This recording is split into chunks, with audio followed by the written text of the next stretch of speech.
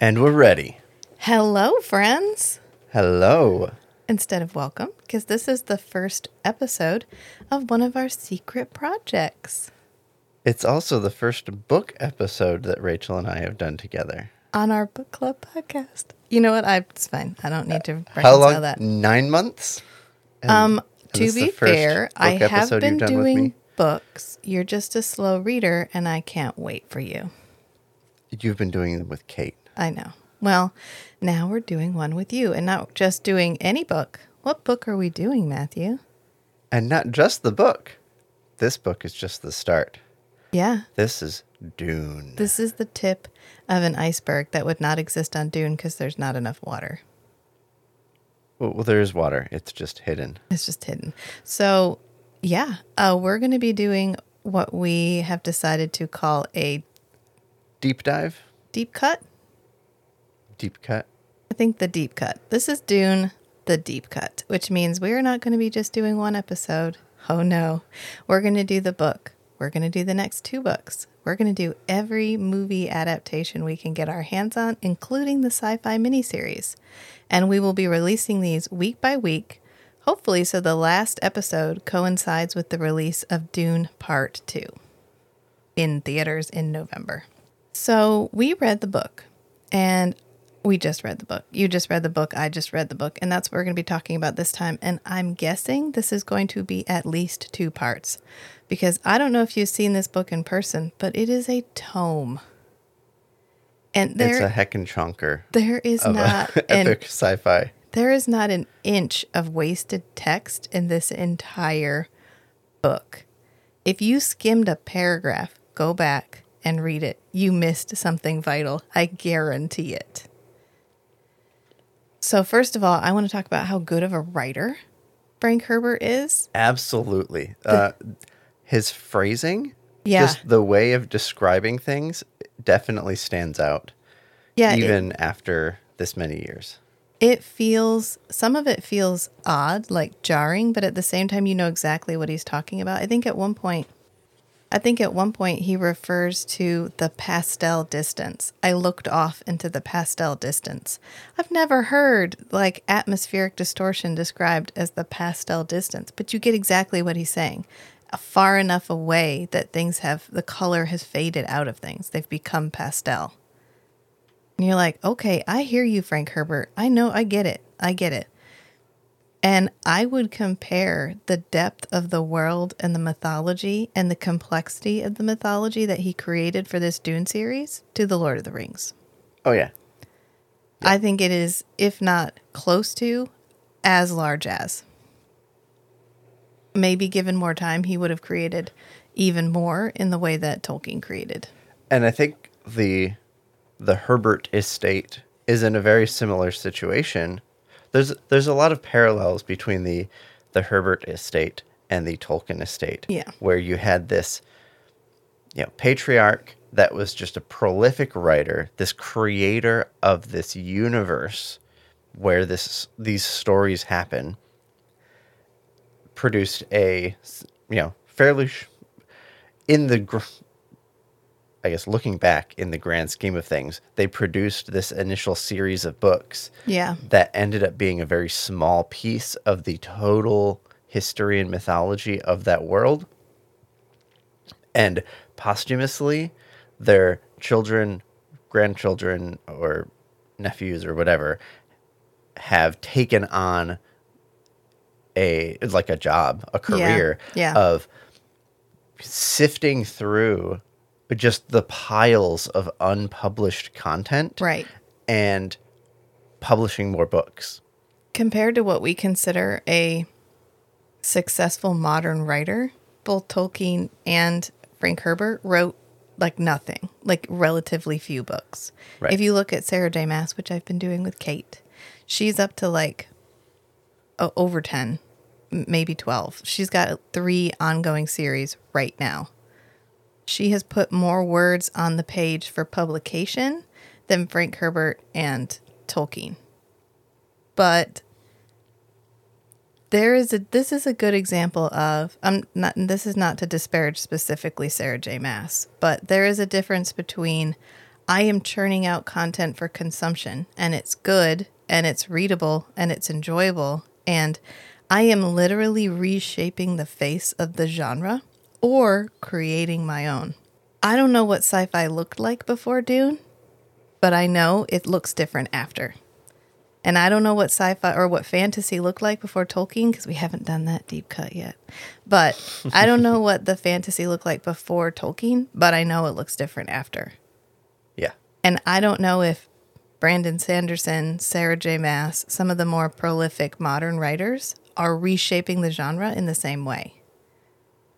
And I think part of that is the sheer depth of Dune. I mean, you read this book and the book itself is like complex. It reads like a history book that's readable, like an interesting and enjoyable history book. Right. And you get the sense that there is massive amount of depth that we haven't even scratched the surface of. Right. Even this tome is not disclosing the full depths of the world. Right. That he probably could have kept going indefinitely, which is probably why Brian Herbert has so much to work with. Right. And I'm curious, we're only going to be covering the first 3 books in the deep cut. We're going to be doing Dune, Children of Dune, and Dune Messiah, because those are all the ones that have been adapted for television or movies. I think we should continue and read the last 3 afterwards, because I want to know how different Brian is as a writer than Frank. He has like the House Harkonnen, the House Atreides books. Right. And I want to know, is he as successful in the way he portrays the characters? And is he emulating the writing style? Right. So, we'll get there. But first of all, hi, I'm Rachel. And I'm Matt. Welcome to the Strange and Beautiful Book Club Deep Cut. Dune Edition. Dune Edition.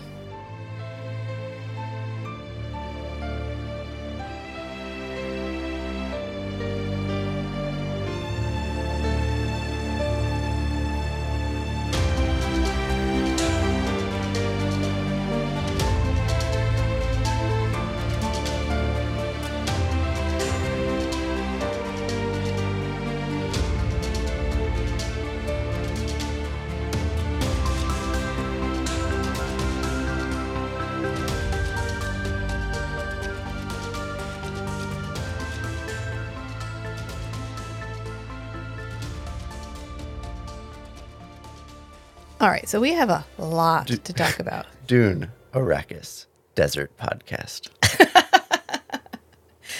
I think anybody who's seen the 1980s Dune, every time you saw that italicized in the first section of the book, all you could hear was Kyle Lachlan going, Dune, Arrakis, Desert Planet. Yeah. We're not going to talk about any of the movie adaptations right now. Those will be separate podcast episodes. This is specifically the book. And specifically, we're going to start on part 1 because the book is divided into 3 parts. And so we're going to talk about part 1.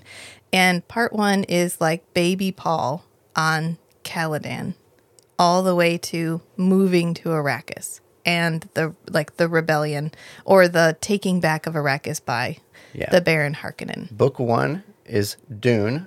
Book 2 is Muad'Dib. And book 3 is The Prophet. Okay, so we're going to do book 1, Dune. And we start off with Paul. And Paul's on Caladan. And Caladan's like a water planet. The opposite. It's not like Waterworld, but it's like a lush. It's like Earth. Yeah, it's a lush planet. It has a variety of different ecosystems. It has rain. It has oceans. It has large lakes. Oceans, yeah. And they live, I don't know. I always see their home as the home from the 1987 Dune. Because reading this book, so when I really get into reading, like I sit down, it takes me a few minutes, maybe 10, 15 minutes to really get in. And then it really plays like a movie in my head as I'm reading, which experientially we've learned that lots of people work differently. Like Kate doesn't see pictures in her head.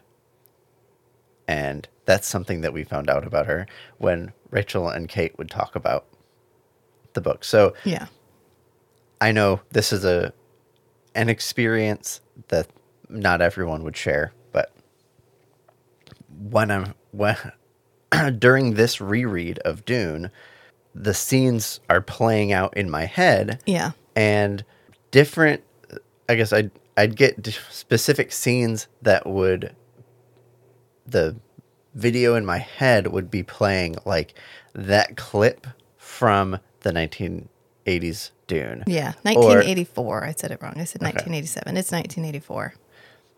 But then, oh, when Paul does this thing, it's from the sci-fi miniseries. Oh, when that's interesting.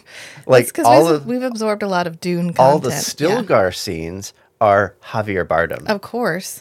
Right? I mean, fucking oh my God. Javier Bardem. Ooh, I'm so Anytime excited. I can insert him into a book, the like let's heavy just do it. Stilgar scenes Yeah. in the next Dune movie. Right. I'm really excited to see Stilgar in there. But it's this like collage of all the film adaptations of Dune playing out in my mind's eye as I'm reading the book. And I was trying to make note of who are the prominent depictions of these characters and why am I calling up one depiction of a scene from the sci-fi miniseries of Paul doing something versus the 1984 Colin McLaughlin Paul. Yeah. Like when he says, "Your name is Usul, the strength at the base of the pillar." Yeah, that's it's 1984. Kyle MacLachlan. Yeah, straight. Yes. Yeah. Because they don't say that in the other ones. Right. So I think the reason that we get like a montage in the way you view it is because each different adaptation chose to focus on different things. Right. So the 1984 Dune, for a while, it follows the book, and then we veer off a little bit. And then the sci-fi miniseries is probably the most accurate. The one that covered the most, because they had 3 episodes to do it in. Right. And then I think, well, we haven't seen the full new Dune. Yeah. We've only seen part 1. So we don't know yet how they're gonna do Muad'Dib, how they're gonna do that section. I think that's part of the inspiration for why we're going to go through the books. Yeah. And all of the film adaptations. Right. Because all the film adaptations do it slightly differently and they focus on different aspects of the story. They highlight or Focus? Emphasize. Yes. They emphasize certain attributes of the story for that adaptation. Right. And so the book starts really on Caladan. And it jumps us immediately. It just dumps us immediately into the lore. Info dump. I mean, it is, but it isn't. Because we get, like, Bene Gesserit. We get Reverend Mother. We get the Gom Jabbar. We get immersed in the culture just immediately. And this style of the, like, third-person writing, where we are seeing snippets of almost every character's internal monologue. Yeah, third-person omniscient. And I think that's why the, like, whispery voiceovers in the movie work so well. Because that's how it's written. Yeah. Yeah. Anyway. Because we start out, of course, with the Bene Gesserit Reverend Mother has arrived on Caladan. And I think the reason I always view this scene in the 1984 set is because I think they best captured the, like, damp heaviness of, like, a night on a planet that's moisture laden. Yeah. And also the Reverend Lady Jessica is, like, phenomenally beautiful in the 1984 one. And I'm always like, oof. She also plays the lady in the web in Krull. Yes. She's just a very striking looking woman. Okay, well, let's...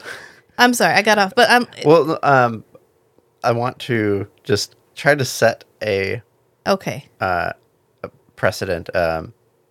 The premise of this episode is I know, but I was the book, just... and we both keep going off to the film adaptations. I had to finish so why. I had started why I always use that, and then you went off to talk about all the other stuff, which was fine. But then I wanted to finish my thought about it. I just felt like that captured it best. Okay. But this is really like we are introduced to the culture and also the mysticism right off the bat. Yes. And the fact that they have been scientifically advanced, it is the year 10,191. They have been spacefaring people for so long, they literally cannot conceive of anything else. And so not only is technology prevalent in the culture, but almost religion has been built around it, especially since we don't have computers, which I think was such an interesting choice, because instead of saying we have become so advanced, technology has become so advanced, here's how technology has taken over these aspects of our lives, there literally came a point where technology had advanced so far, humanity felt threatened by it. And we had the Butlerian jihad. And that is when humanity fought back against the machines and outlawed AI, outlawed computers. And that's why the Bene Gesserit and the Mentat function as like computers. They function as analytical machines. Yes. And I think it's really interesting that Frank Herbert picked up on the idea that a woman's interpretation of the way you would process data is far more intuitive, far more instinctual, far more about training awareness of yourself, training awareness of your body, training all of these internal functions to be able to function as like a computer. Right. Whereas the mentats are more, I am taking in all of this external data, I process it mathematically like a machine, and then I provide you with an assessment of the situation.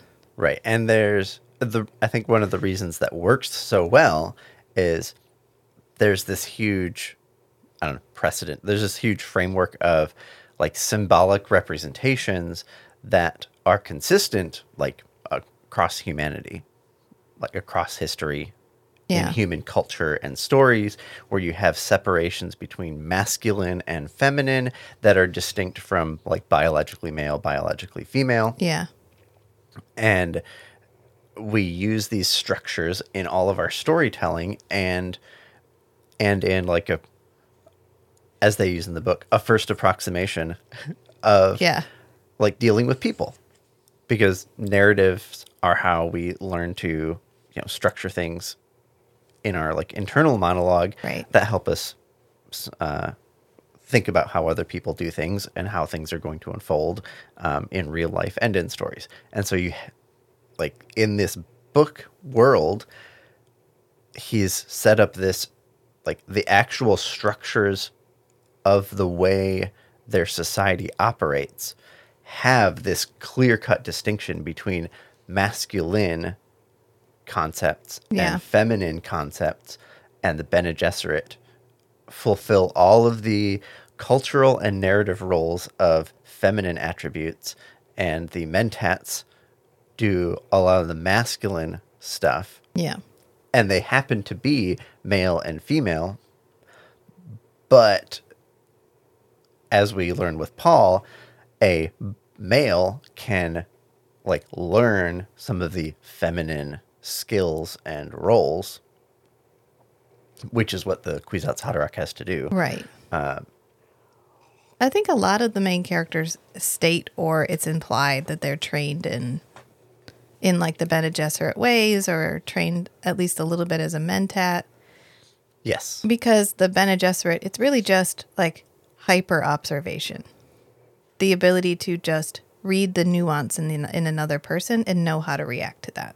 Right. And both the Mentats and the Bene Gesserit their training is basically, what do they do it?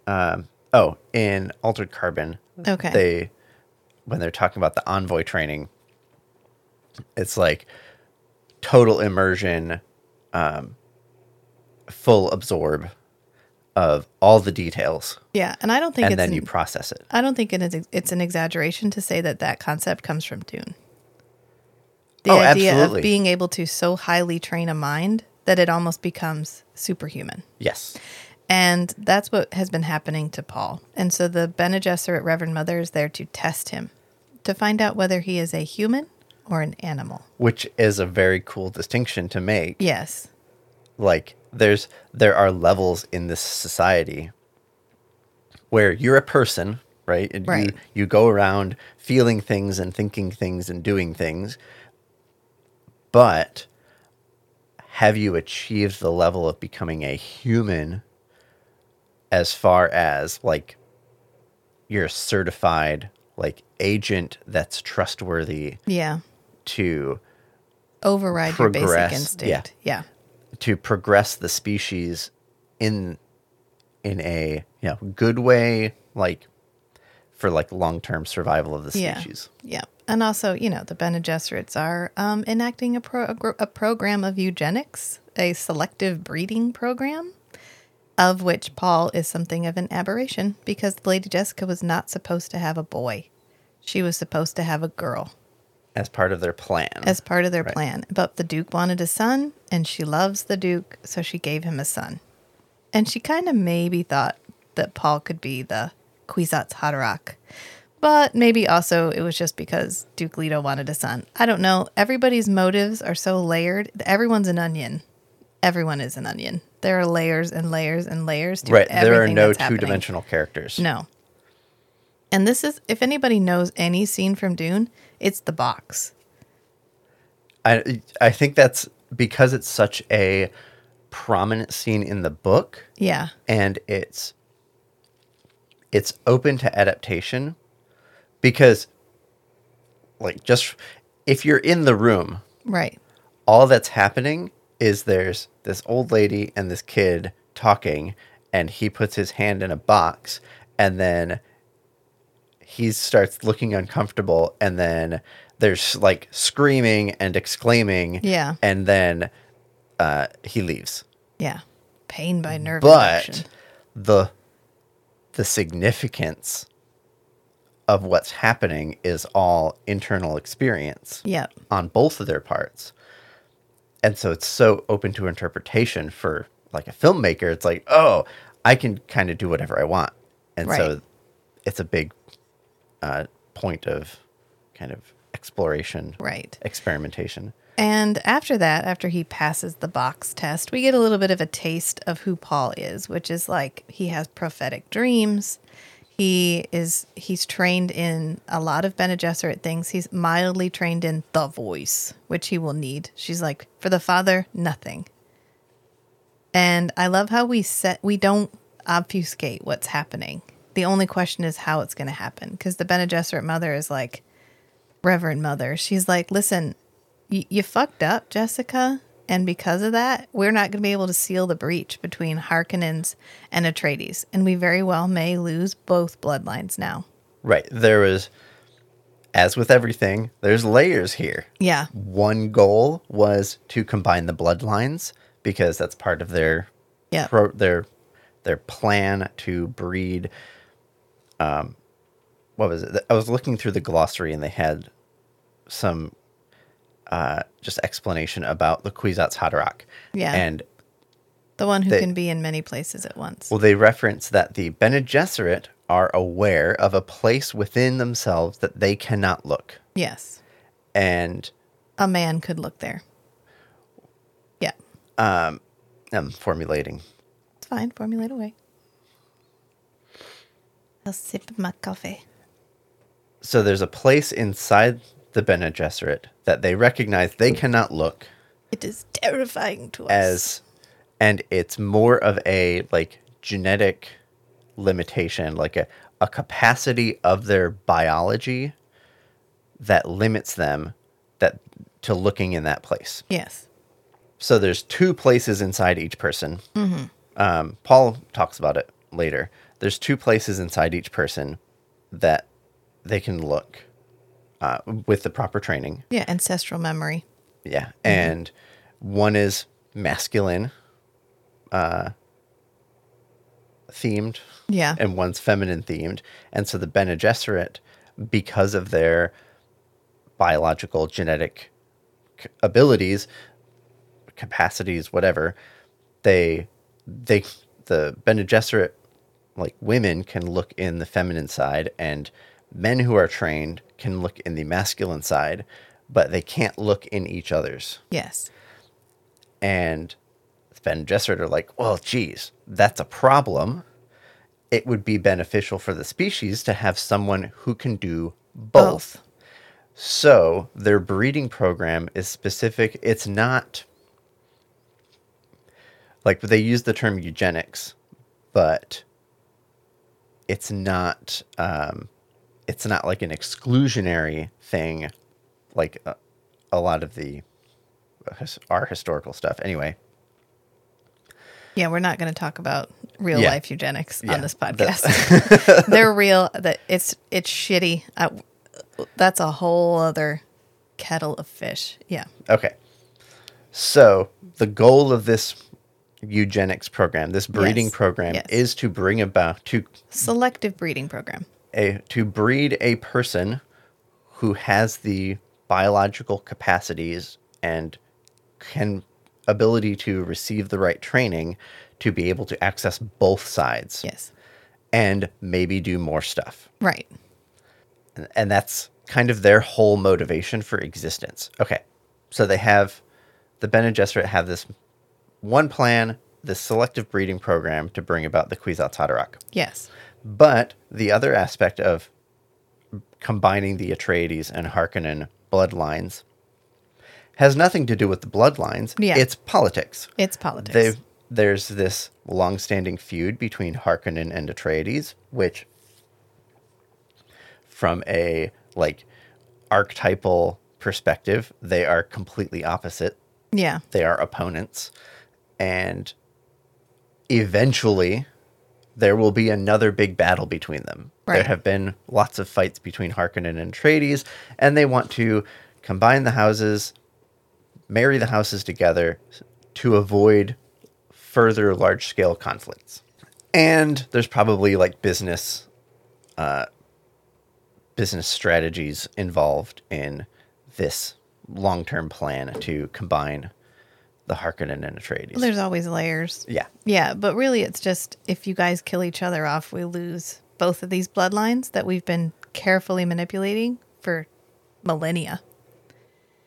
And if Lady Jessica had a daughter, that daughter could have been wed to one of the Harkonnen heirs, and it would have sealed the breach.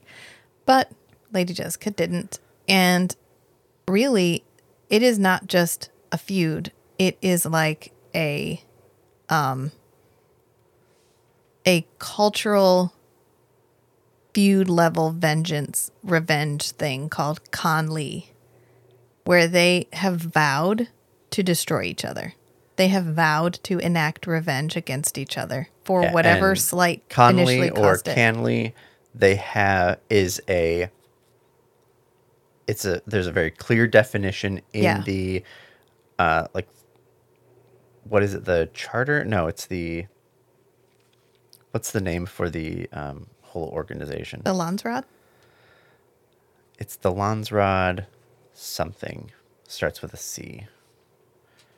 Chom? I'm pulling up the glossary for Canley. It was in there. The convention. Ah, yes. So the convention is formal feud or vendetta under the rules of the Great Convention, carried on according to the strictest limitations. Originally, the rules were designed to protect innocent bystanders. Right. So it's a way that the two houses can basically vow to wipe each other out, but there are strict rules about how they can act against the other. Right. In a way that limits it to limits collateral damage. Limits collateral damage. Like you can basically only take out members of the royal family. Right. And that's where they're at. The Harkonnen hate the Atreides hate the Harkonnen. They have for centuries. And now there's no way to fix it. And they're headed to Arrakis, Dune, desert planet, because they've been given the planet by the Emperor. Basically, the Emperor kicked the Harkonnens out and put the Atreides in power because the Atreides have a reputation for efficiency and honor and just being generally bringing about good dudes. The best in people, processes, society. That's our surface level reason. also, Duke Leto is super popular in the Landsrod. So there's three. This is a tripod government. There's three things. So there's three segments of the government. There's the emperor, who is Shaddam IV, the 81st of his line. And there is the Landsrod, which is the collected group of oligarchs, basically. They're the people who own the planets, run the planets. They're the dukes, the barons, Yeah. And then there is the Spacing Guild, which I think is really interesting that one of the elements of this tripod government is effectively a company. And they are all not owned, but they all own stock in the CHOAM company. So if you want to talk late stage capitalism, this is capitalism that has advanced so far, it has literally become the way that everything is ruled. Right. All commerce is centralized. Yeah. If you're going to do business, you're doing it through the CHOAM company. Right. And if you want to talk about, like, we just watched RoboCop, where everything was becoming privatized. It was like a post-apocalyptic late stage capitalism. This is beyond late stage capitalism to where capitalism has become government, capitalism has become religion, capitalism has become everything. The entire society. Right. And it's so endemic in the system, it's not even seen as like a thing separate from anything anymore. It has become part of what everyone is doing. Right. And the, like, basically positions on the board of directors of CHOAM are almost like hereditary. Yes. And it's like an analog for the houses, where basically the houses have all the directorships in CHOAM, and there's a lot of mixing. There's very little, like, clear separation of responsibilities. Right. And then the emperor is he's the largest stockholder. Yeah. He's the majority shareholder in CHOAM. And CHOAM stands for Combine, Honet, Ober, Advancer, Mercantiles. Did that clear anything up? Yeah, no, obviously. No, There's a lot of made up words. This is the murkiest part of the book for me. He makes up a lot of words and you can roll with it, but CHOAM is clearly central to the plot because a lot of this is about manipulating stock and shares, and Duke Leto has become too powerful. There's a chance that the Landsrod could give him enough shares that he becomes the majority stockholder and he unseats the emperor. Right, and then he can take over the... So, the tripod... This is clearly a major part of it, but it is not explained well enough. I mean, all due respect to Frank, but every time they mention CHOAM, I'm like, okay, I really have to envision it like that, like 1980s cutthroat boardroom that you saw in a lot of the movies, like in RoboCop, where everybody in the boardroom is out for more power and killing each other is not off the table. Right. And that's basically how you have to envision it. And so what the emperor is doing is maneuvering Duke Leto into a position where he can be eliminated. Because as long as he stays on Caladan, that's the ancestral seat of his power. Everyone accepts his right to rule over Caladan. And he does a good job. And there's literally nothing. He can't, stirring the pot won't do anything there. And even from a, like, hostile takeover perspective. Yeah. He has the home field advantage. Like, just combat-wise. Right. Duke Leto is undefeatable. Yes, on Caladan. Yes, he has the home turf advantage on Caladan. And so he's got to get him off. And what's the most attractive thing to get him off of this planet is Arrakis. Because Arrakis is the richest planet in the Great Convention. And it's the richest, but also the most barren, because it has one resource that everybody wants, and that is the spice. And the spice is like a consciousness expanding drug that anyone can take. And the longer you take it, the more your consciousness remains expanded. But then the more you need to keep taking. But yes, but the more addicted you get to it, the more you need to take to get the same effect. And then the more your body becomes dependent on taking it, which Frank describes it as the geriatric spice. And that really, like, undermines it. Frank, did you look up that word? geriatric, did it mean something different in the 1960s when you wrote this book? Because all I hear when you say that is old people spice. Old Spice, one might say. Maybe this is all just a play on, on Old Spice.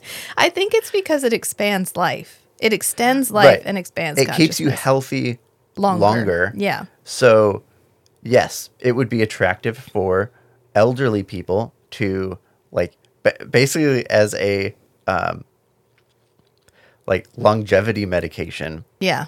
and a life extension, whatever, to keep you functional longer later into life. Right. Okay. I mean, okay, I don't know how else you would say that, but I certainly wouldn't use geriatric. But that's like the smallest piece of what the Right. spice does. Well, it's like every once in a while he just couldn't think of something, so he put in a placeholder word, and then he never got around to changing it. Like Paul. Everybody else is Leto, Fenrig, Gurney, Twofer, and then he's Paul. And also Duncan, Idaho. Maybe Duncan, Idaho is the most exotic sounding name to them because it's the most. Yeah, Paul would probably be an exotic name in Yeah, this universe. I guess. But all of this is to say, Leto's going to Arrakis. He doesn't have a choice. He's been gifted Arrakis. To turn it down would infuriate the Emperor. So even though he knows it's a trap, he's got to go. Right there, I think because of like there's the like imperial authority over the houses Yeah. of the Landsraad, and then there's the like Atreides is beholden to, or has responsibilities to Chom, Yeah. and Shaddam is the majority shareholder in Chom. Yeah. So from two directions, He's forced to go. Shaddam Yeah. gives him a command that he has to obey. Yeah. Even knowing that this is likely going to kill him, he has to go. And the best thing he can do is just prepare as well as possible. And this is the most chess moving part of the whole first section because we're learning all the pieces. Because we've got Duke Leto, who is a good commander. He knows his people. He works really hard. We drive that home really heavily. We have Gurney Halleck, who is my favorite character in this book.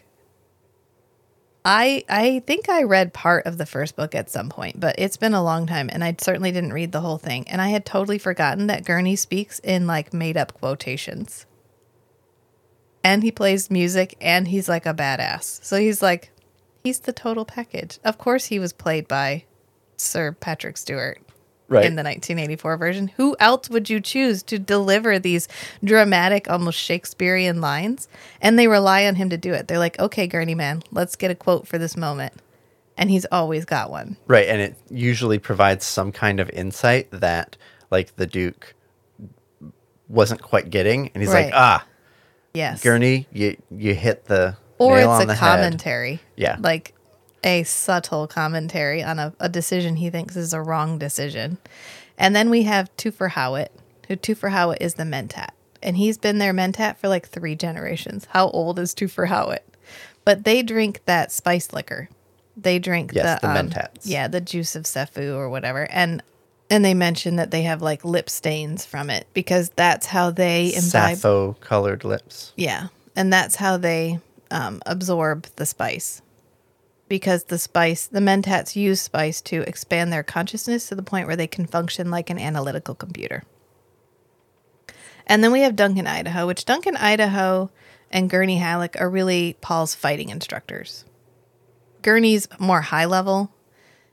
He's more like, here's strategy, here's how to fight specific opponents. And then Duncan, Idaho is more like hand-to-hand combat. Here's your knife, here's your sword, here's all these weapons, here's how to fight with them. And that's really our players, besides Lady Jessica and Paul, those are really our players in the Atreides arena. And you can see how the Duke Leto has a large group of trusted people, including Dr. Yui. And I I don't know how I feel about the fact that we know Dr. Yui is the traitor, like, immediately. It's a very interesting strategy. Like, it's a bold strategy. Yeah. To reveal, like, in the captions at the top of each chapter. Right. Which, that's a... I like those. It's like the little the exposition multi-layered things at the top. ways Yeah. of telling the story and implying, like, the expansiveness of this universe is, like, starting chapter 1, you have quotations, and it's the attribution on the quote is like, from this book about, Paul Atreides, Muad'Dib, or whatever, by the Princess Irulan. So we know from the very beginning, okay, Princess Irulan, who is she? Yeah. Don't know. But she's going to be writing books, a plethora of books about Paul Atreides. Yeah. Providing, basically a info dump, like little snippets of info dumps. Exposition. Like the voiceover at the beginning of a movie, but better. Right. And we also know from the very beginning that Paul is going to win. Yep. Yeah, because we have these little quotations. The only thing we don't know is how. Frank really never leaves us in suspense. Right. You always know how it's going to end. Yeah. Like, you get one detail, like, okay, Paul is going to become the emperor. Yeah. But you don't know any of the other side effects of the path that it took to get there, other than, for this specific thing, this is what's going to happen. Right. And what's left to maintain the suspense is, how is he going to do it, and what are the other consequences of the choices he has to make to get there. Yes. Yes. So it really, like, from the very beginning, the primary way that this story is told is focusing on the journey, not the destination. Yes. Yeah, because you know where you're going. Yeah. You always know where you're going. But the joy is in, holy shit, how are we going to manipulate all these pieces to get there? Because we also have the Baron Harkonnen. Harkonnen. Different places pronounce it differently. It's made up, so it's fine. Baron Harkonnen. And the Baron Harkonnen is on Gedi Prime. And as lush and as beautiful and as wild as Caladan is, Gedi Prime is like a thin veneer of civilization over filth. That's how depression. Depression. That's how everybody describes it. That, at that one point they have the birthday celebration, or the celebration for Fade, and Count Fenrig goes to Gedi Prime, and he's like, oh yeah, everything here has been cleaned up, but once we get outside the radius, it's all slums and filth, and just the idea that the Baron Harkonnen is not a bad leader, and not a good leader. And we come at how nasty the Baron Harkonnen is in a lot of really interesting, and I don't know how well they have aged, directions. One is he is morbidly obese. Yep. And goddamn if we don't mention that every single time this guy pops up. His baby fat cheeks, the fact that he's hungry all the time. I mean... And his complete negligence of, like, physical exercise. Right, he wears suspensors. He wears... like anti-gravity. Yeah, so that he doesn't devices. have to support his own weight, which is a little bit metaphorical. Oh, it's a lot of it metaphorical. And he also enjoys the company of young boys. And he always kills them afterward. Yes.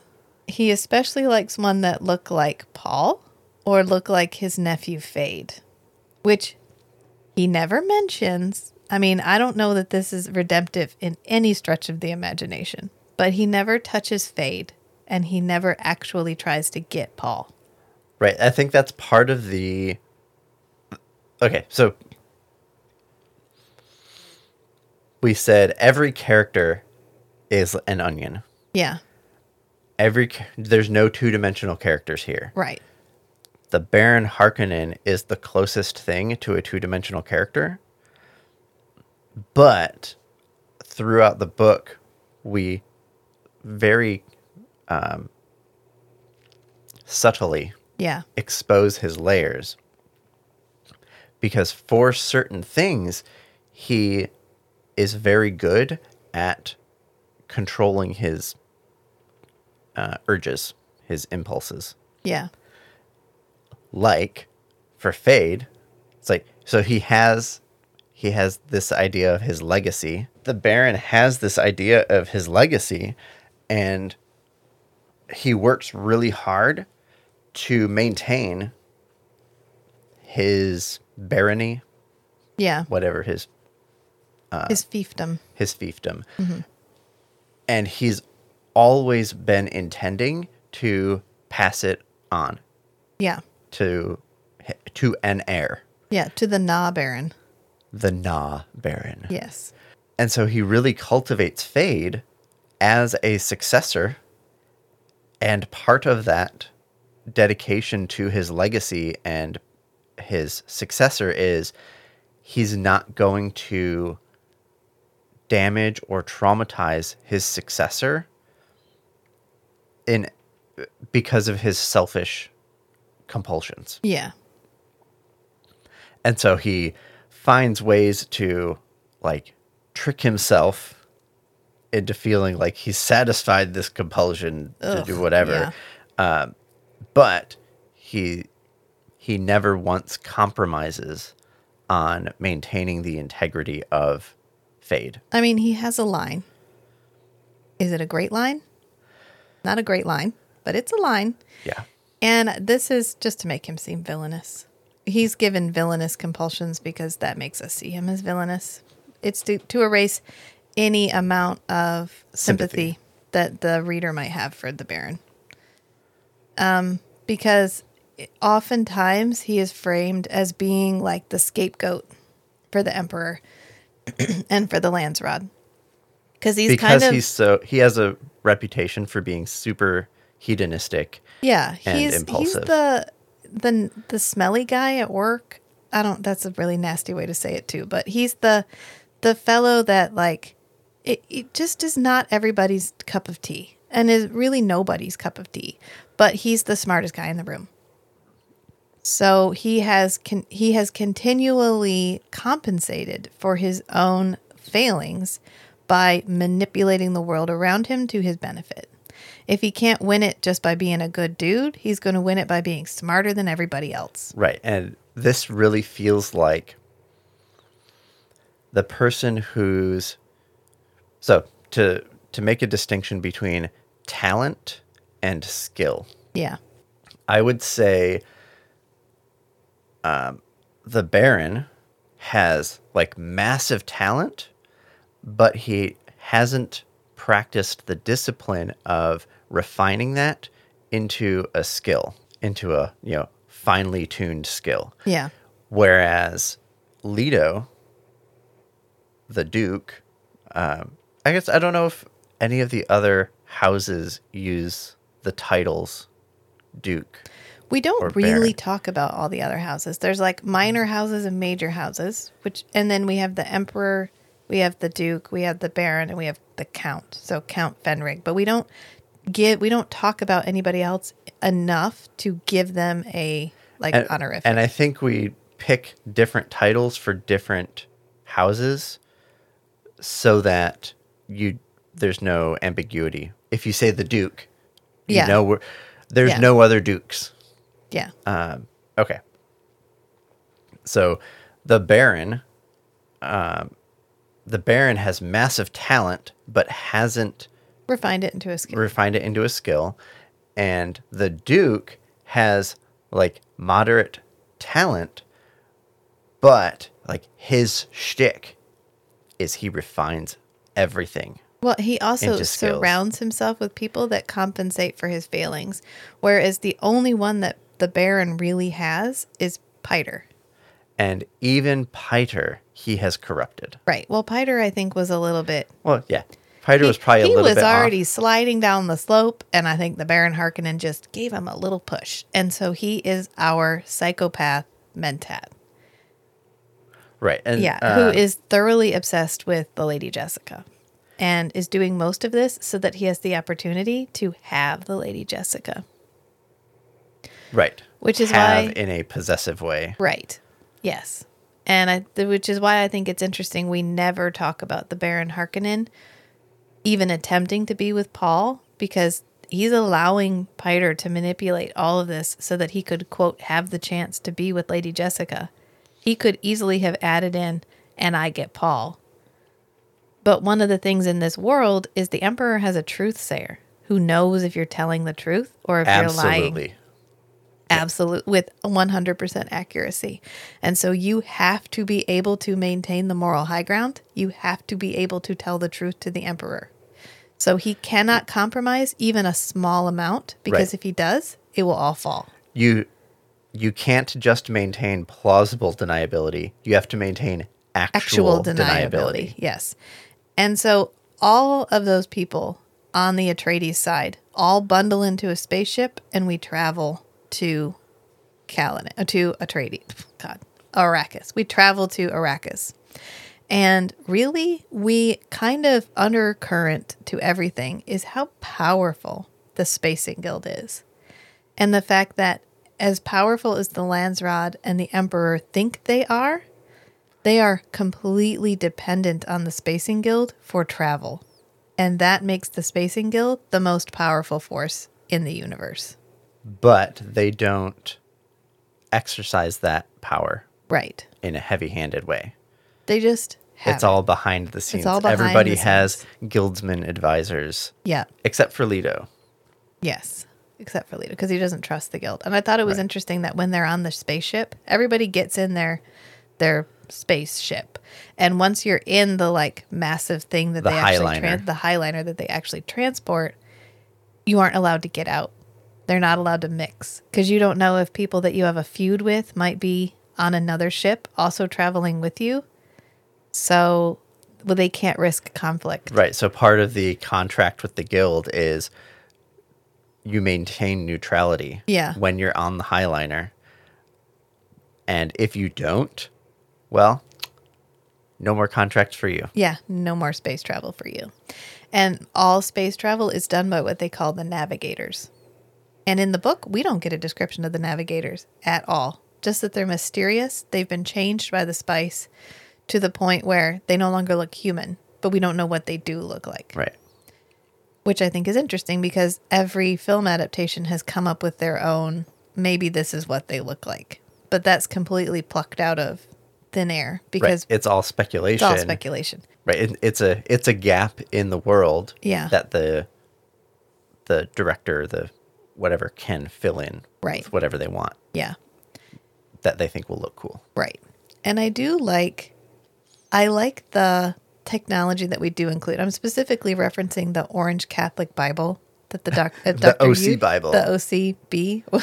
That why Orange Catholic? It's like, I think he wants to reference some of our current cultural context on so to say it's a Bible, a Catholic Bible, conveys a lot of historical context and meaning and significance to, like, it makes the contents of that predictable. Yeah. Rather than making up a whole new religious text, he could say, oh, the readers are on Earth in the 20th or 21st century. Yes. They're going to know what the Catholic Church is.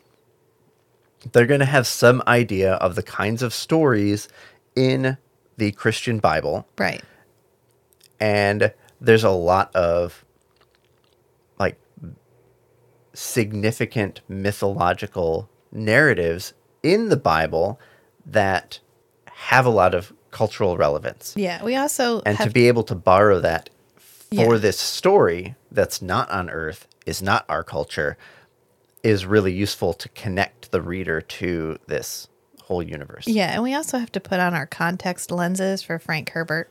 He's writing this in the 60s. He's writing this right on the cusp of like the global awareness of global religion that is the cult and religious explosion of the late 60s and early 70s, where these people are finally becoming aware of all of these other cultures. This insular world that existed in the 40s and 50s is gone. And now people are starting to think holistically about religion. It doesn't last long, obviously, but in the late 60s and early 70s, there's this mysticism, this burgeoning amount of, it's why you get Heaven's Gate. It's why you get Charlie Manson. It's why you get the explosion of cults and cult leaders in the early 70s, late 60s, early 70s, because, you know, you're getting Hare Krishna, you're getting all of these, maybe we can kind of come up with our own religion. Right. And with that comes an awareness of just the plethora of religious experiences in the world. And so I think Frank was trying to reconcile that into, if this is how we feel now, what happens when this has become so accepted that all religions sort of meld into one sense of mysticism? And in his glossary, he defines the Orange Catholic Bible as the, quote, accumulated book, the religious text produced by the Commission of Ecumenical Translators. It contains elements of the most ancient religions, including Mahomet Sari, Mahayana Christianity, Sen Sunni Catholicism, and Buddhist Islamic traditions. Its supreme commandment is considered to be, "Thou shalt not disfigure the soul." Wow. Yeah. Interesting. And so I think for that section, at least, for the way that mysticism plays kind of a prevalent but not overt part, is really an outgrowth of what the culture would have felt like in the late 60s, early 70s in America. And I think if you just consider that as part of it, a lot of this starts to make sense. And so he gets the Orange Catholic Bible, which there's all these prophecies. I love how there's prophecies, but again, underneath of it all is the knowledge that the Bene Gesserit Manipulating everything. prophecies to fuck with people. They have the Missionaria Protectiva, and their entire purpose is to seed prophecy into all cultures. Because if there's one thing Frank Herbert loves, it's a long-term plan. He's always playing the long game. Right. He's always planting trees under whose shade he's never going to sit. And that's everybody in his book, too.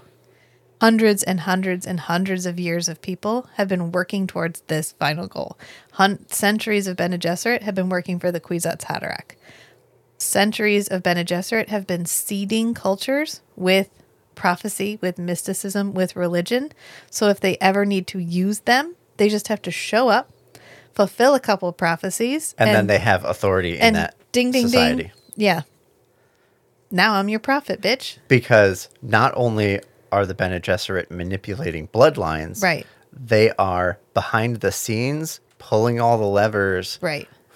to kind of keep the entire societal structure stable long enough to get to the kind of people that can do that on their own. Right.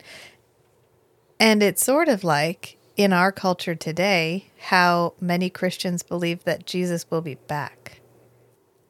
So the only thing someone would need to do to take power over a large amount of the population would be to claim their Jesus, perform a couple of believable miracles, and that's it, dunzo.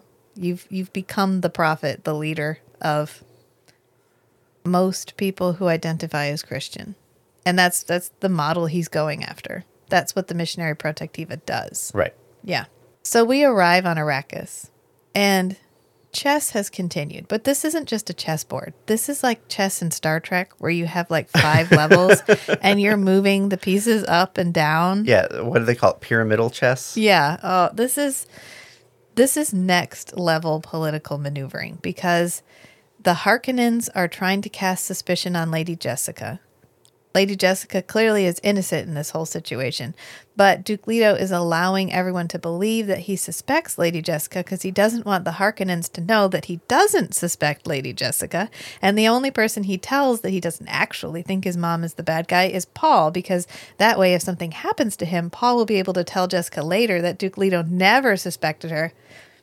Which props to like making these characters believable. Yeah. Like you have the smart guy who's like super honorable, but also really good at tactics. Yeah.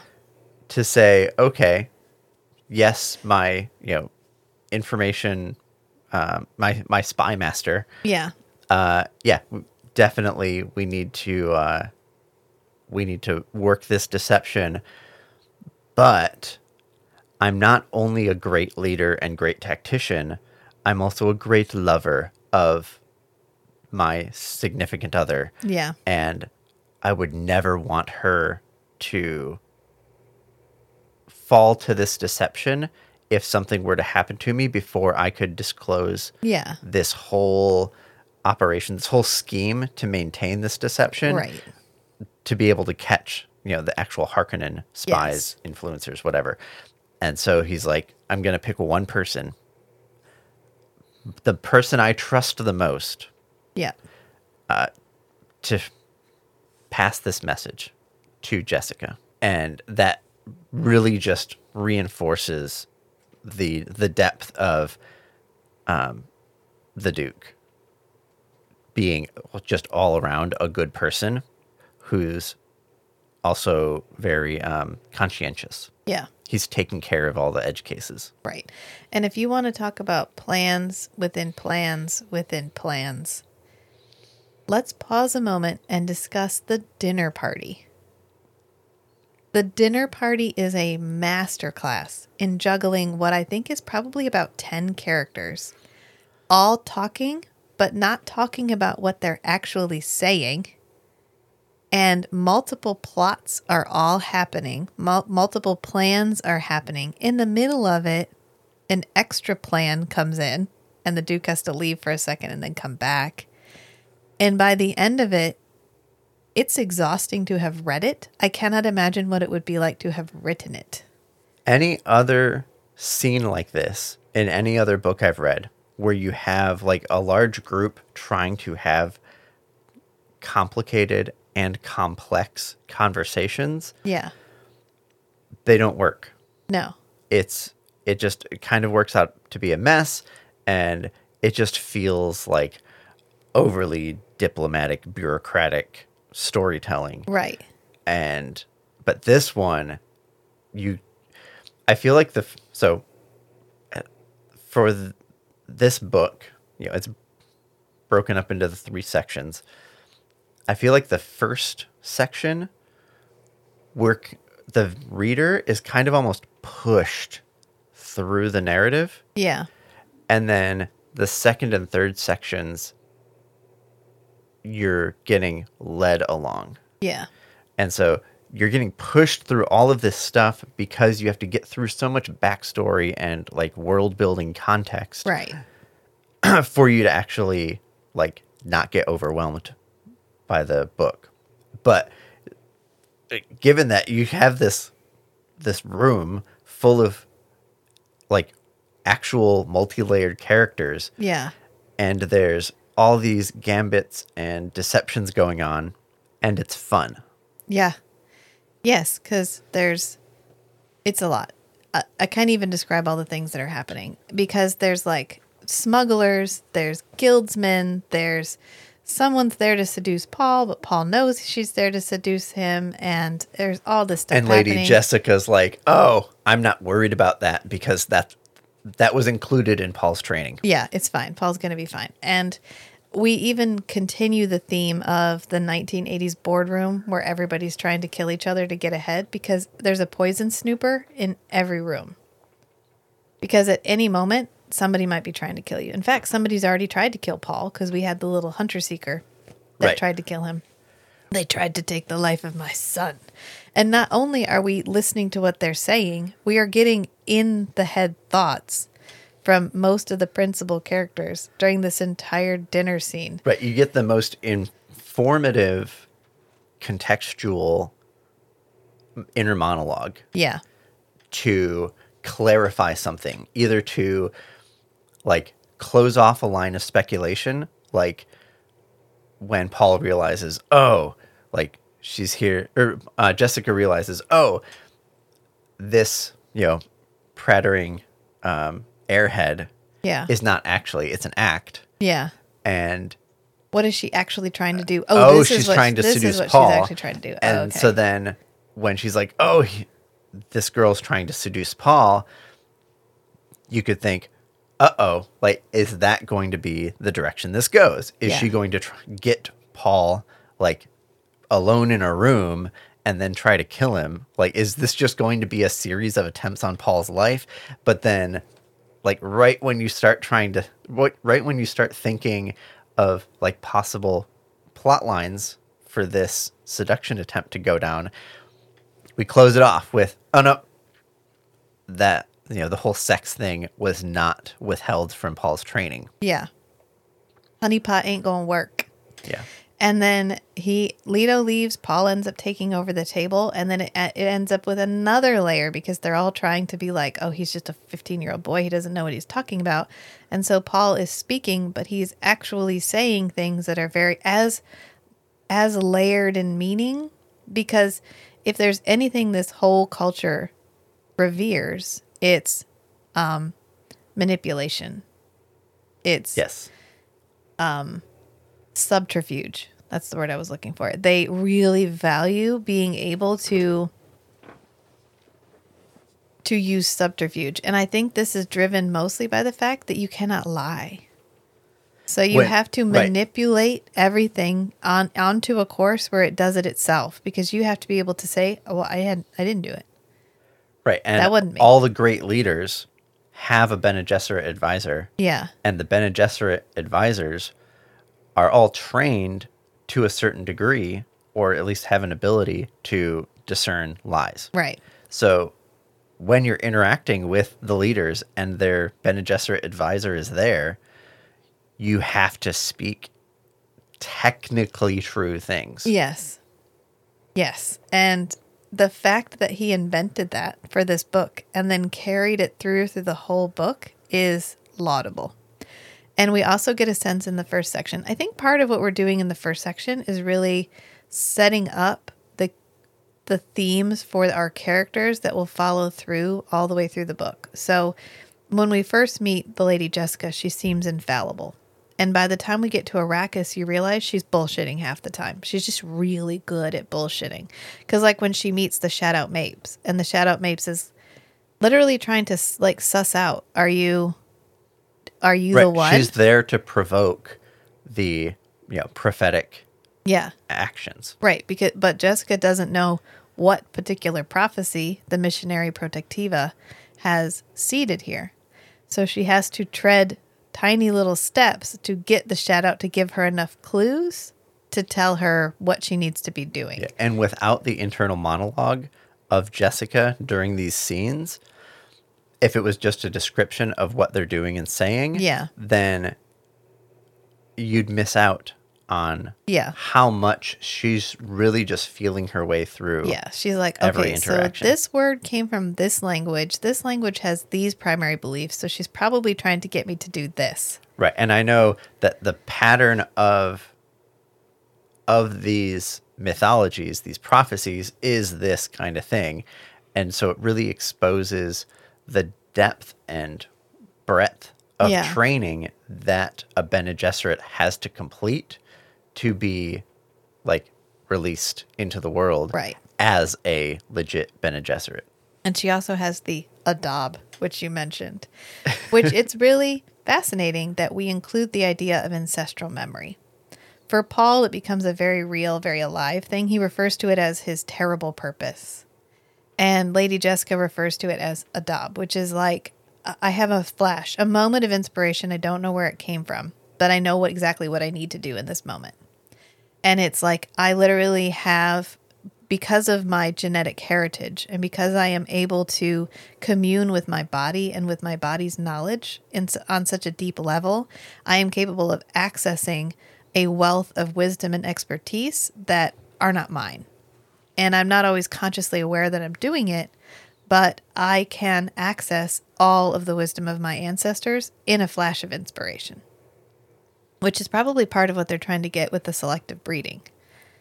Is if you bring together enough wisdom and ancestral knowledge, you should be able to create someone who has the fullness of awareness to be able to access both the feminine and the masculine. And a fullness, or at least a comprehensive set of ancestral lines that solved different kinds of problems, or had the right range of experiences. Right. Yes. And as we move through this section, there is really an awareness of the danger that they're in and the inevitability of it, and the unavoidability of what was happening, what happens to them ultimately. And I think the only thing that really surprises anybody in this section is the level of involvement that the Emperor has in what the Harkonnens do. Because the Harkonnens, it was never a question. They were getting Dune back. They were going to get Arrakis back. They just needed Leto there. Then the Baron Harkonnen, because he's the smartest guy in the room, he does exactly what he wants to have done. It all falls into place perfectly.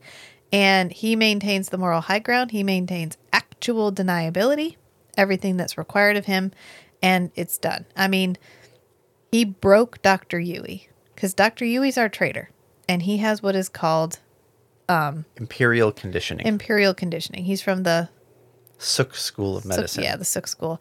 And so he has like a diamond tattooed on his forehead.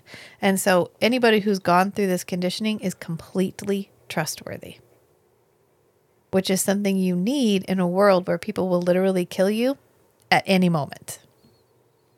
Everyone around you is trying to kill you. Sometimes even your best friend is trying to kill you. So you just have to have someone you can trust completely is invaluable. Right.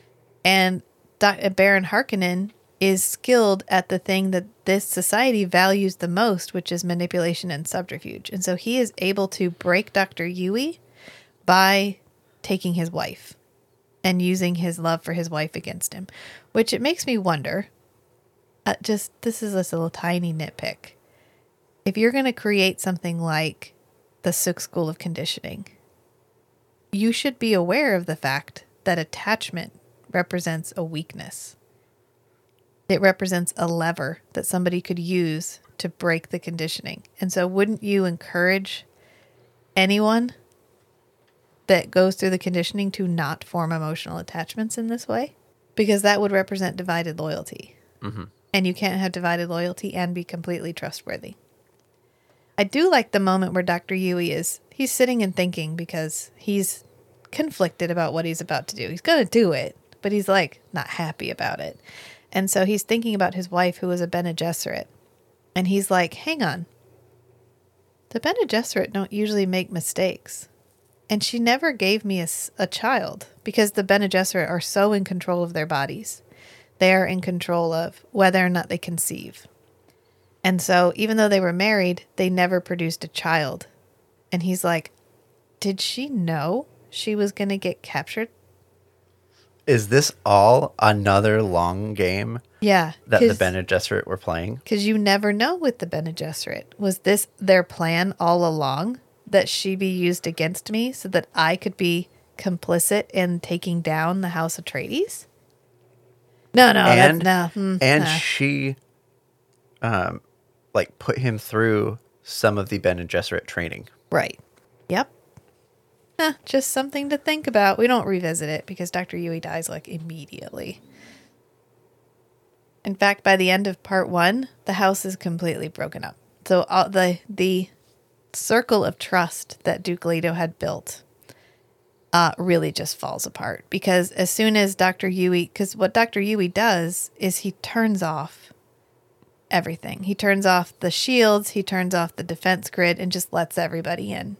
Right as the Duke is going to go tell the Lady Jessica everything about how it was a lie, that he didn't really suspect her. And he's like, I should have just told her from the beginning. I'm going to go tell her right now. And he hears a noise. And when he goes down there, he gets like trank darted. Yeah. And they trade out his tooth, which I do like in the book, how it's already a fake tooth. He just takes the fake tooth out, puts a new fake tooth in, as opposed to some of the movie adaptations where we graphically rip out his tooth. Yeah. Ugh. The tooth. The tooth. It's the tooth that has like a cyanide pill in it, or like a cyanide gas. It has a poison gas. A poison gas. Because they're very good at poisons, as a society that values subterfuge would be. And I did like that in the book, the battle is kind of in the background. That's usually my least favorite part of any of the adaptations, is this big battle where the Harkonnen and Sardaukar dressed as Harkonnen destroy the entire House Atreides as much as possible to the last man. And, you know, Dr. Yui gets taken to the Baron Harkonnen, and he finds out his wife is dead, which he had guessed. He's like, yeah, I already freed her. She's free now. She gets to be dead, I guess. No longer. And you get to join her in death. And you get to join her. You get to go be with her now. Here you go. Just shoots him. Yeah. This part is all very, like, a lot happens right here. We have been playing this chess, and now it's finally chess endgame. Gurney Halleck and Toofer Howard and Duncan Idaho, like, there's nothing, no arrangements for them. So we don't really know what's happening. We kind of know because Dr. Yui told Duncan to get a thopter. Right. Dr. Yui did as much as he could to mitigate the fallout. Yeah. For the Atreides, like, family. For Paul and Jessica. Because he was so devoted to the family. Right. And so he gets a thopter together for them. And the people that take them up, they're able to overpower, and, you know, they have the supplies they need, blah, blah, blah. I mean, it just reinforces and gives us some more context on what kind of training and abilities does Jessica have, and what has she taught Paul and helped Paul cultivate. Yeah, I did like that in the book they described the voice, the Bene Gesserit voice, as you have to take the measure of a person.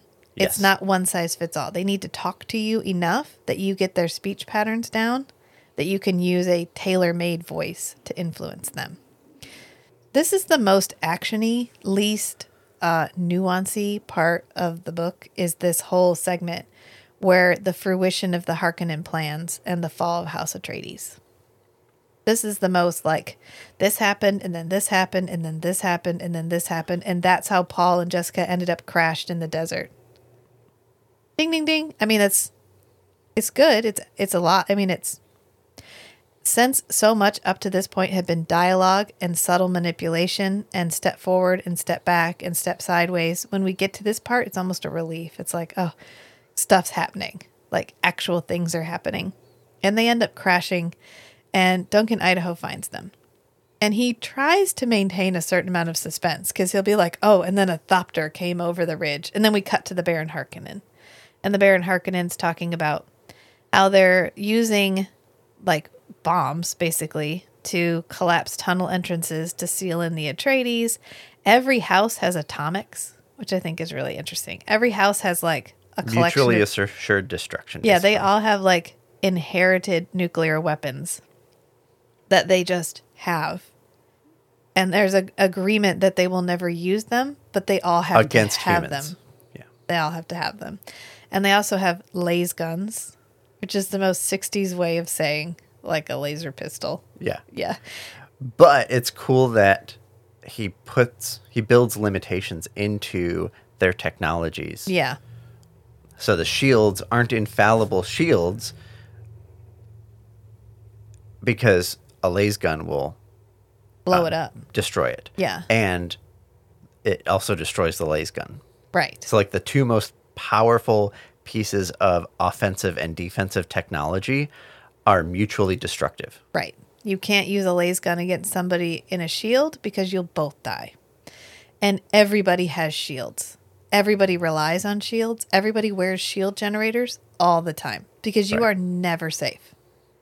You are never safe. in their society. Right. And the shields protect you completely from like being stabbed quickly. Yeah. The slow blade penetrates the shield. And from projectile weapons. Yeah.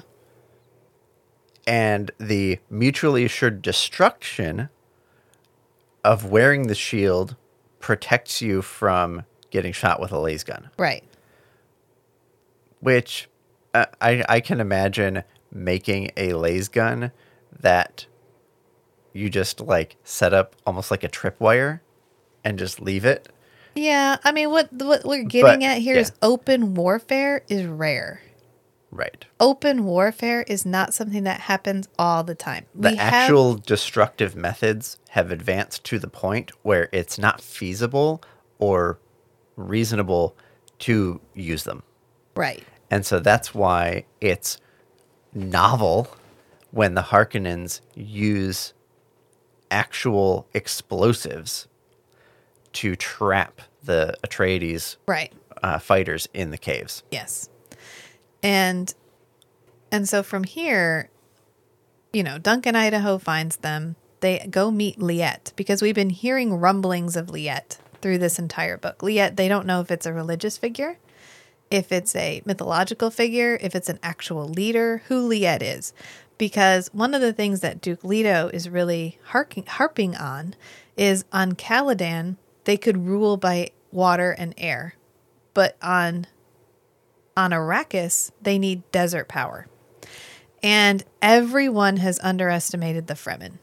Every single other leader has just discarded the Fremen as like backwoods. There's not very many of them. Just ignore them. Forget they exist because who cares? Except Duke Leto, which is supposed to show us that Duke Leto is such a good, open-minded leader. He's willing to entertain the idea that these, quote, backwater people will be helpful because they know the planet. They exist on the planet. He sees, hey, these guys live out in the deep desert and they don't die. Right.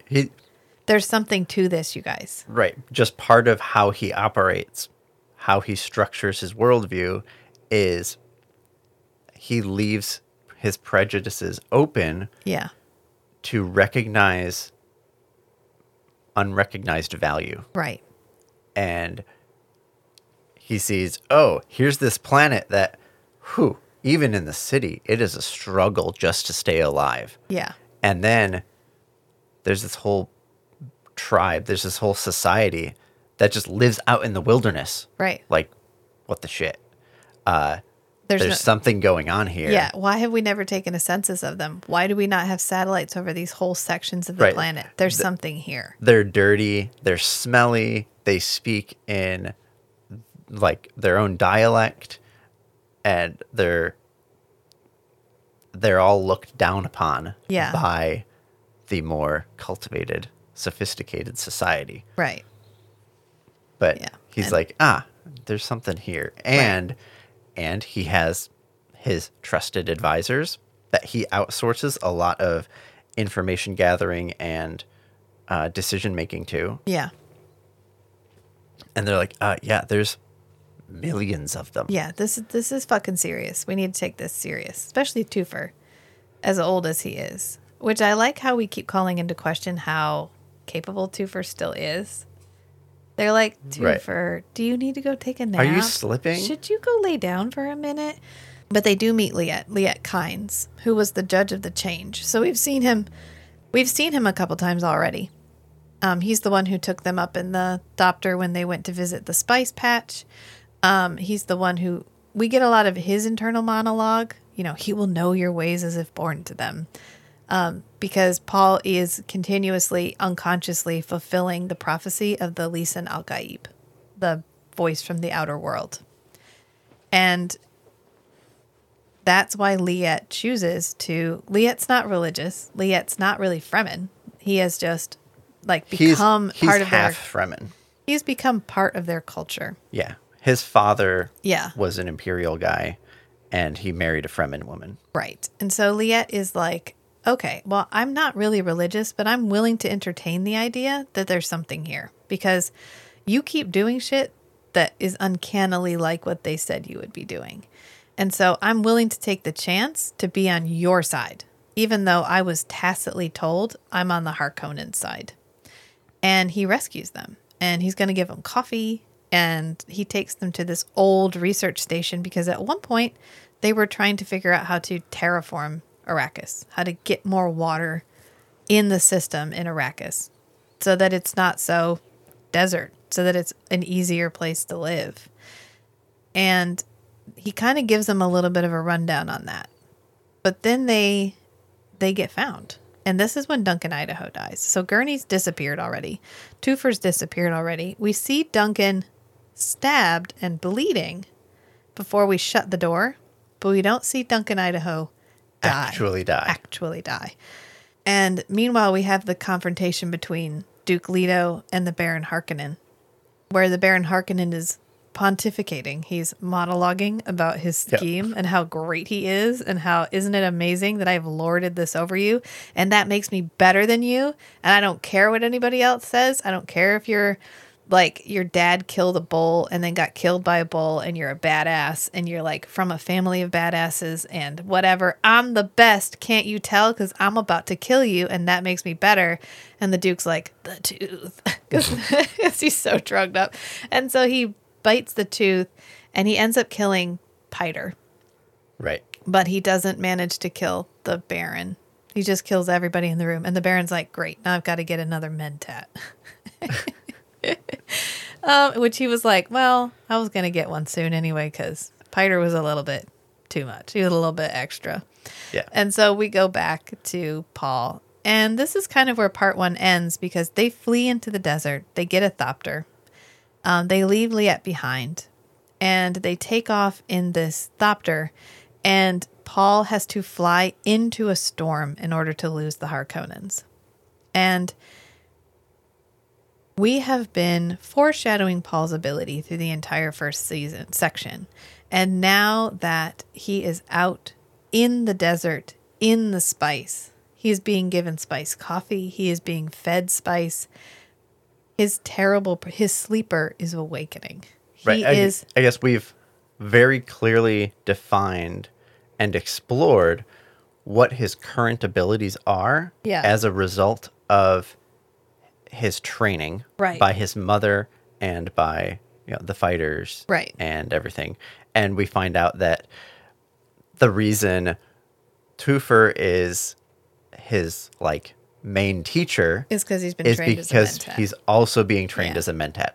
So he's getting both so he's been getting his whole life the most sophisticated, advanced training and education in both the masculine arts and the feminine arts of the mentat school and the Bene Gesserit school. Yeah, pure analytical ability, thought, and intuition, pure intuition, pure analysis. Yeah, those are the two sections. The explicit analysis and deduction ability. Yeah. And he gets the implicit analysis and deduction. And on the Bene Gesserit side, a lot of it's more the performance, the execution. Right. Personally, whereas the mentat side is more logistics. Yeah. And logical deduction. Right. And now that is all coming to, it's intermingling in a way it never had before. Because when he wakes up after now we have everything, this third ability, which was just wakes up. These prophetic dreams. Right. Every once in a while, he'd have a dream of a future event, and most of the time that future event would come to pass as it did in his dream. Yeah. And then he's out in the wild with the spice flowing around. Yeah, and he's like, "Oh shit." And he becomes untethered from time. Yeah, he becomes anchored in the capital N now, because he sees the past and the future as all happening at once. And so it becomes the all-encompassing now. And I kind of think of it as in Interstellar, when he visits the the fourth dimension, and he's in that space that is just in infinite The directions. space that's been constructed for him for Matthew McConaughey's character to Yeah. explore time. Yeah, to be able as to a spatial visualize dimension. time. Yeah, because he can literally see the room, his daughter's bedroom, in all directions. And interact with it. Past, present, future. All of it exists at once now. Sort of like old school film when it was all rolled up. Each individual image is separate, but it all exists all at the same time. Yeah. And he can see that now. And he can see, if I change one thing right now, I can watch as the ripples travel through time and see how that changes everything.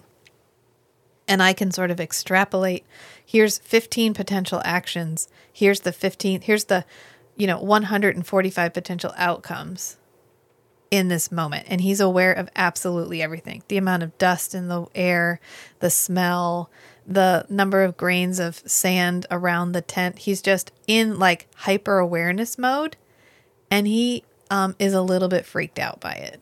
Yeah.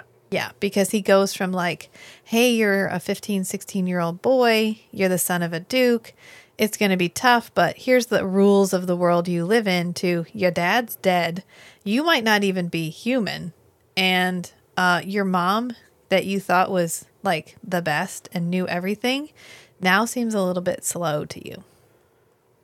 Yes, So because we've now, taken away even that comfort. as much as you've like completed and fulfilled the training that your mother gave you, Yeah.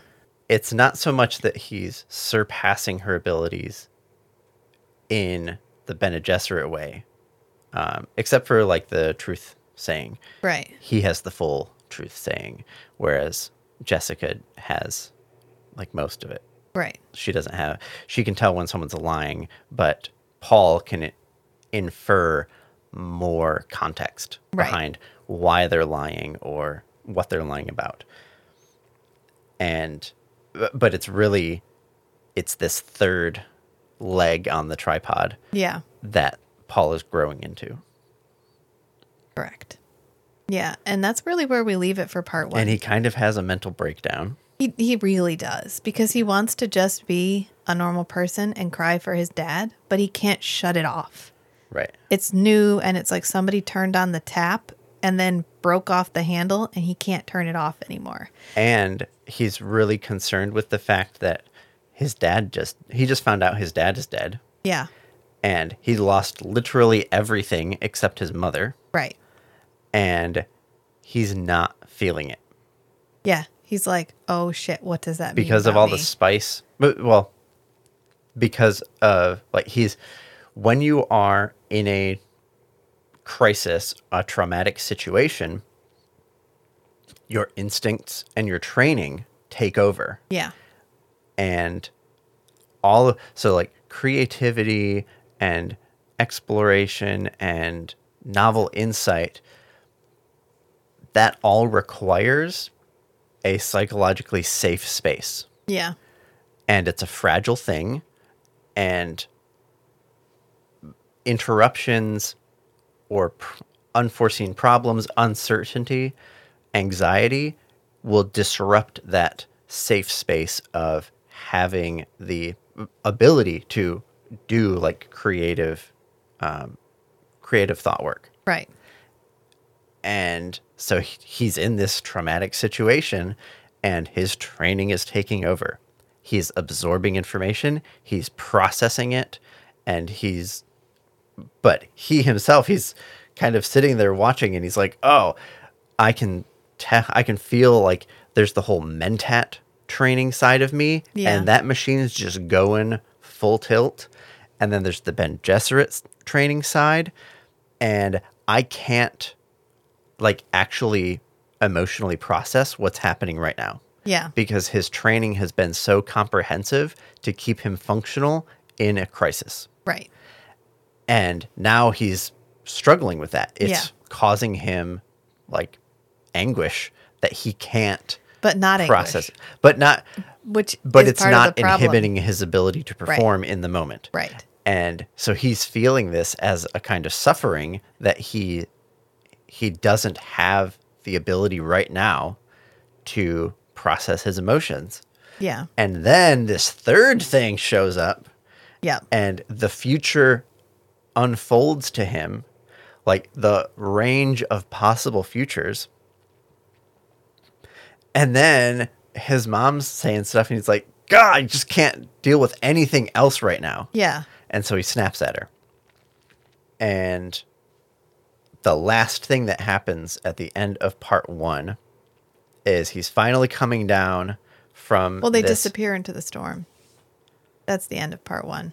They fly off after they meet Liette, and they disappear into the storm.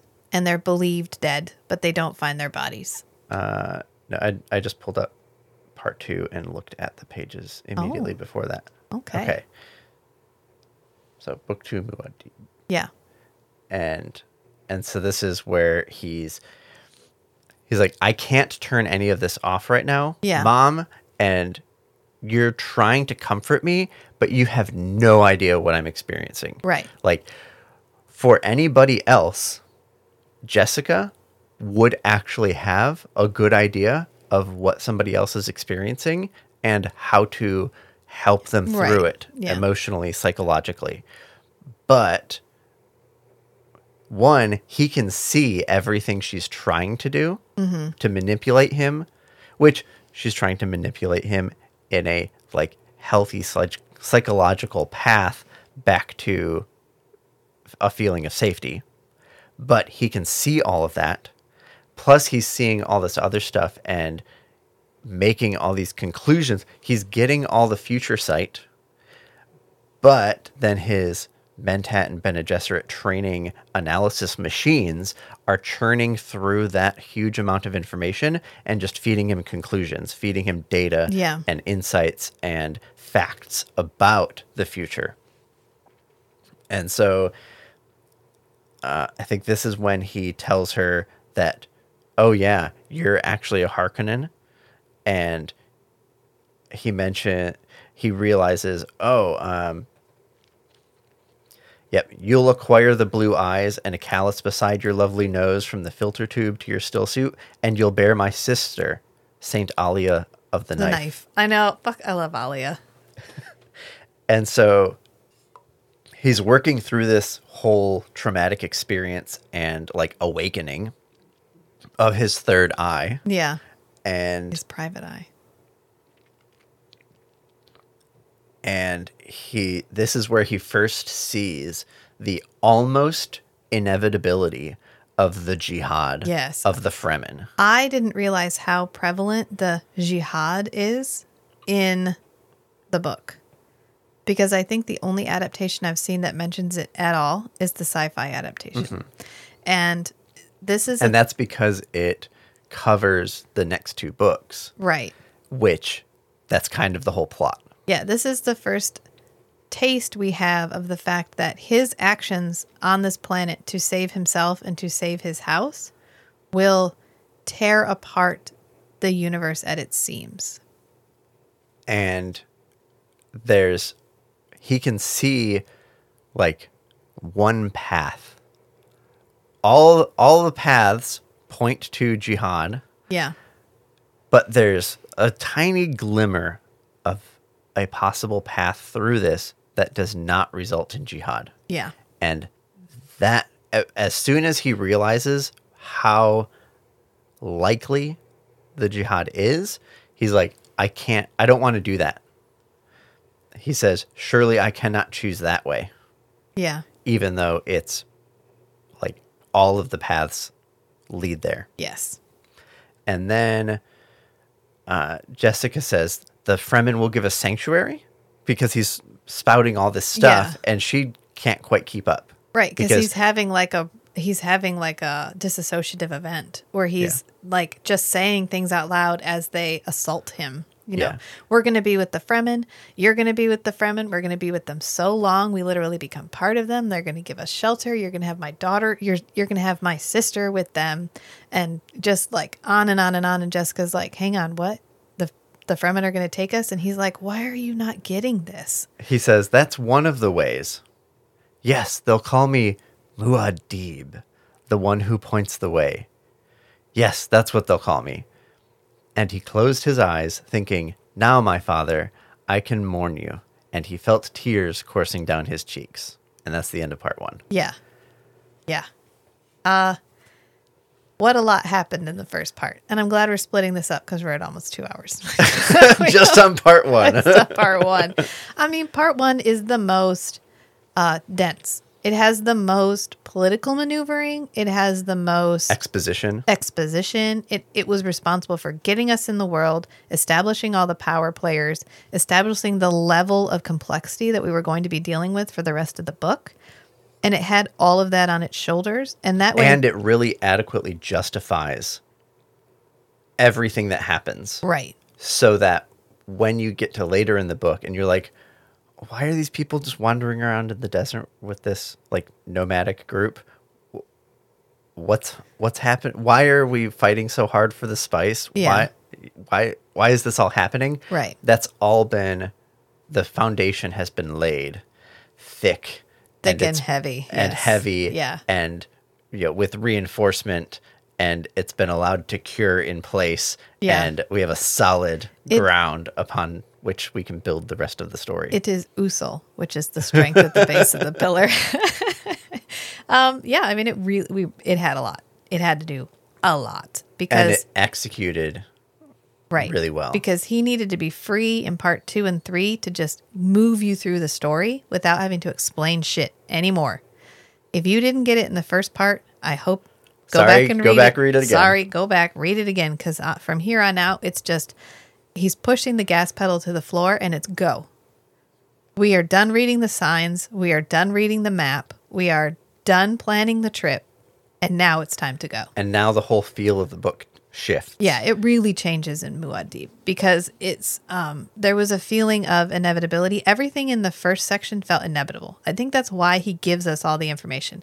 He tells us who the bad guy is. He tells us who the traitor is. He enumerates all of the parts of the plan because the first part had to feel unavoidable. It had to feel like this was the fruition of so many different political maneuverings. There was absolutely no way to avoid this outcome. And then we, in the second part and third part, are to feel as unsure of what will happen as Paul is. Because Paul is continuously trying to plumb the future to figure out where he's going. And sometimes he can do that and sometimes he can't. And so he wanted the reader to feel that way too. Sometimes you know where you're going. Sometimes you don't know how this is going to turn out. We know ultimately he's going to win because Princess Irulan has told us that multiple times in the beginning of every chapter.